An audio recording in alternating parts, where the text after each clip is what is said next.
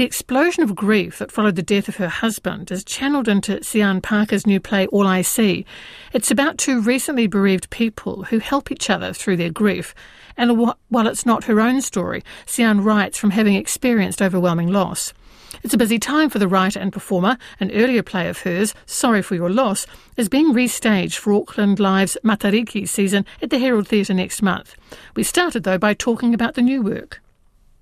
So All I See was inspired by my own personal loss, the sudden loss of my husband, and I found myself in the middle of national lockdown at home about 6 months after his passing, and I had the urge to start creating again and making my new piece. And of course, the only thing that was kind of circulating in my brain was grief, was what that grieving process looked like, and so I kind of ran with it. And so that's where it kind of started. And I managed to get a really good group of collaborators in to grow it from there. Gosh, when you're tapping into something so painful and so personal, though, has it helped you? Absolutely. You know, during that whole time, there was all those campaigns of how art can heal. And I was experiencing that in practice. It's my work, but it's also my escape. And I found myself afterwards realising that there was a real lack of language around the grieving process. Days after, I made a big order on Book Depository on reading any material around sudden loss, and I still couldn't really find the language for what I was personally experiencing. And so developing this piece has allowed me to really find the language in my art form to be able to express it. And by doing that and seeing how other collaborators come in, it's giving it a whole nother life and meaning for me to sit back and see, if that makes sense. Yes, it does. And I'm just looking, I mean, your characters, your two characters, one is not named Cian. You have Naya and John. So what is their story, their individual stories, I guess, and how you bring them together? It was really important for us early on in the process to create a really clear distance from me and the character that I would be playing, for obvious reasons, you know, to keep myself safe in this performance, as well as to be able to explore a bit further. It's not as interesting to put my story on stage, I think. That's for behind closed doors.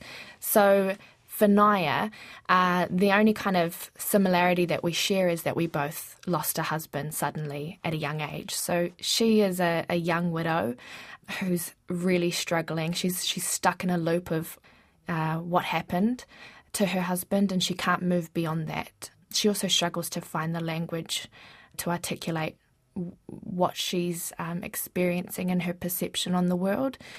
And she's young, you know, so she has a lot more living to do beyond this. And for Naya, I think that can be quite isolating. And for John, he's also lost his wife, but he's at an older age, still quite young to lose a life partner, but at an age somewhat where he's ready to join his wife. And so we meet both these characters, and they meet each other at the graves of their loved ones at very different points of their lives, experiencing the same thing. We see how they can help each other and ultimately how they can learn to live again in their own way. I see a line in the publicity that they bond over planning their ideal funeral. Yeah. And it is that kind of dark humour that comes from these experiences sometimes, isn't it? As a coping mechanism. Absolutely. We're so good at that in New Zealand, to find something, crack up and through it be able to really talk about our feelings as long as everyone in the room is having a laugh. It's quite natural. And I think it's something in my writing style as well. I like for, you know, maybe the tragedy isn't necessarily the saddest scene. It's when you see characters really breaking down in laughter and there's a vulnerability there when we can laugh about the unsayable things.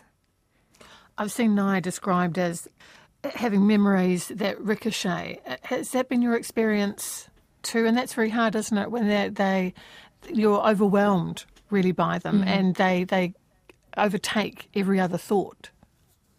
Absolutely. It's what inspired that was I read a book from Joan Didion, and she coined this phrase called the vortex effect, and I found it really interesting. And she talks about how people who suffer trauma or are going through the grieving process have times in their everyday mundane lives where they're doing the same old thing, but they find themselves replaying internally memories in such detail where you're basically reliving those moments, and they can be completely normal, mowing the lawn 2 years ago, but you're right there.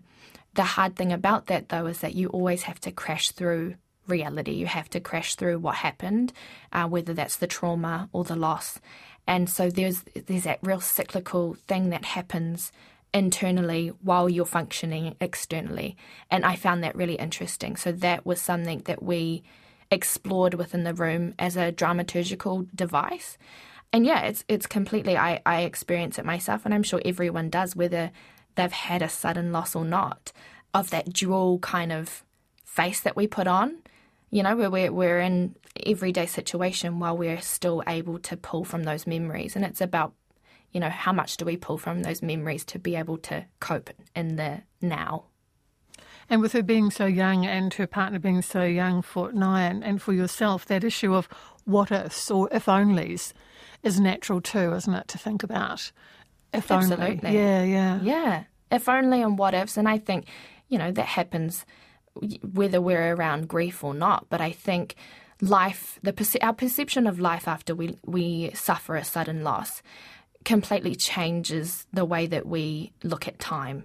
And sometimes we can get stuck in that what if and if only and we should have and we could have. You know, it's a natural process of grieving and grief, and sometimes it's really hard to see beyond that. And so that's something that was really interesting for us to stage, of being stuck in a loop and can't see anything beyond that. I imagine for John too, and I'm going to lob something in here that's personal, I hope relevant. I remember talking to an elderly neighbour who was saying that his wife had died before him unexpectedly, and he felt angry and guilty. He felt he should have been the one to die first. And it was just one of the most heartbreaking conversations I've had over the fence, the first time and last time that we spoke. And I was thinking about John in that way too. When you have had a life partner for a very long time, one of you almost certainly will pass first. And that's a whole other area of pain.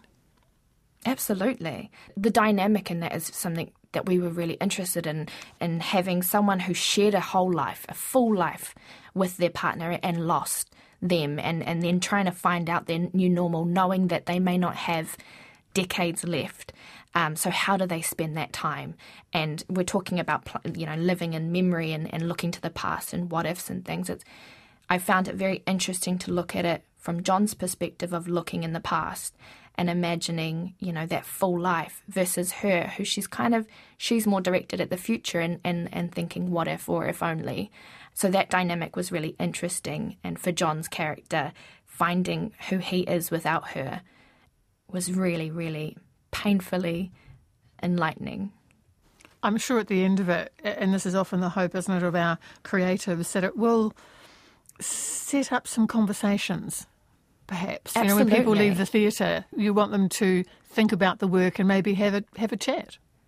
Totally. If I were to mark out, you know, what this show could do or how I would perceive success for this show, if I could mark that out, when, you know, I lost my husband and when I was trying to pick up the pieces after that, I found that people didn't talk about grief. You know, we don't really see it articulated well, and we don't know how to talk about grief, which means we don't know how to support those who are grieving and all of that. But what I realised through this process is that we actually don't have the language for it. We don't know the words to say, and I found, for me anyways, I didn't know how to articulate what I was going through. But I think this piece is really close to it. I don't think it's the answer. I don't think it's, you know, top tips of how to survive grief. But I think people are able to see that and see a version of the articulation of grief.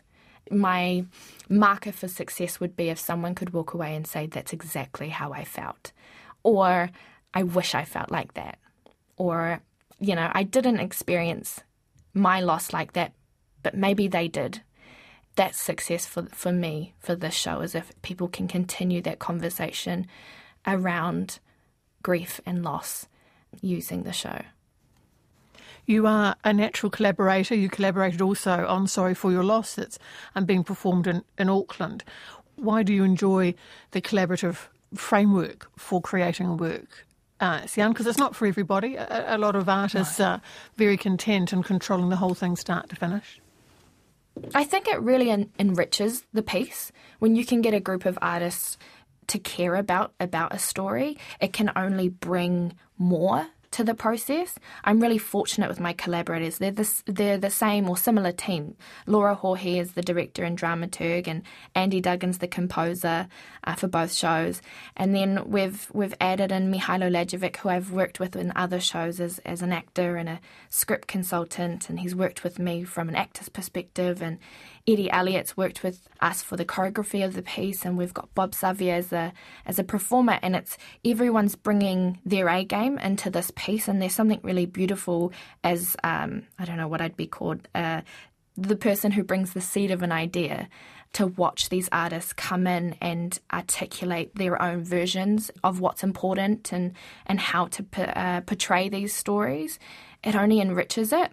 And so when you're able to collaborate and bring everything into a melting pot, you've got so much more opportunity to choose from, rather than if I was sitting in isolation and writing from my perspective. You perform in both shows. For this one, for All I See, though, Cian, I imagine ahead of the premiere, because it is personal, it is tapping into your own emotions through this character, you're going to have to separate yourself out to a degree to protect yourself, do you think? How are you going to... I know your team's going to be looking out for you, but how are you going to approach this? And I don't know, for opening night, is there a combination of excitement and concern, perhaps? I'm really proud of the piece that we've put together. I think there's a really clear distinction to the characterization of Naya versus me. But yeah, absolutely, it's completely vulnerable. And I'm quite a private person. And so I understand that there is an opportunity for people to perceive what we're portraying on stage as my reality. And I've acknowledged that. I think that's probably the scariest thing for me, is understanding that people will take what they will and will believe what they think really happened versus the story that we're showing. So I just have to come back to that. And it's a mental thing. It's something that I'm preparing for in the last few weeks, of understanding this piece, understanding the power it could have for people who experience things similar to what I have, and standing by that, as well as understanding, the chance that it could open me up to people perceiving it as reality. Cian Parker presents a premiere of her work All I See as part of the 2021 Kia Mau Festival. It plays at Wellington Circa Theatre from the 4th of June, while Sorry for Your Loss is part of Auckland Live's Matariki season at the Herald Theatre starting on June the 19th.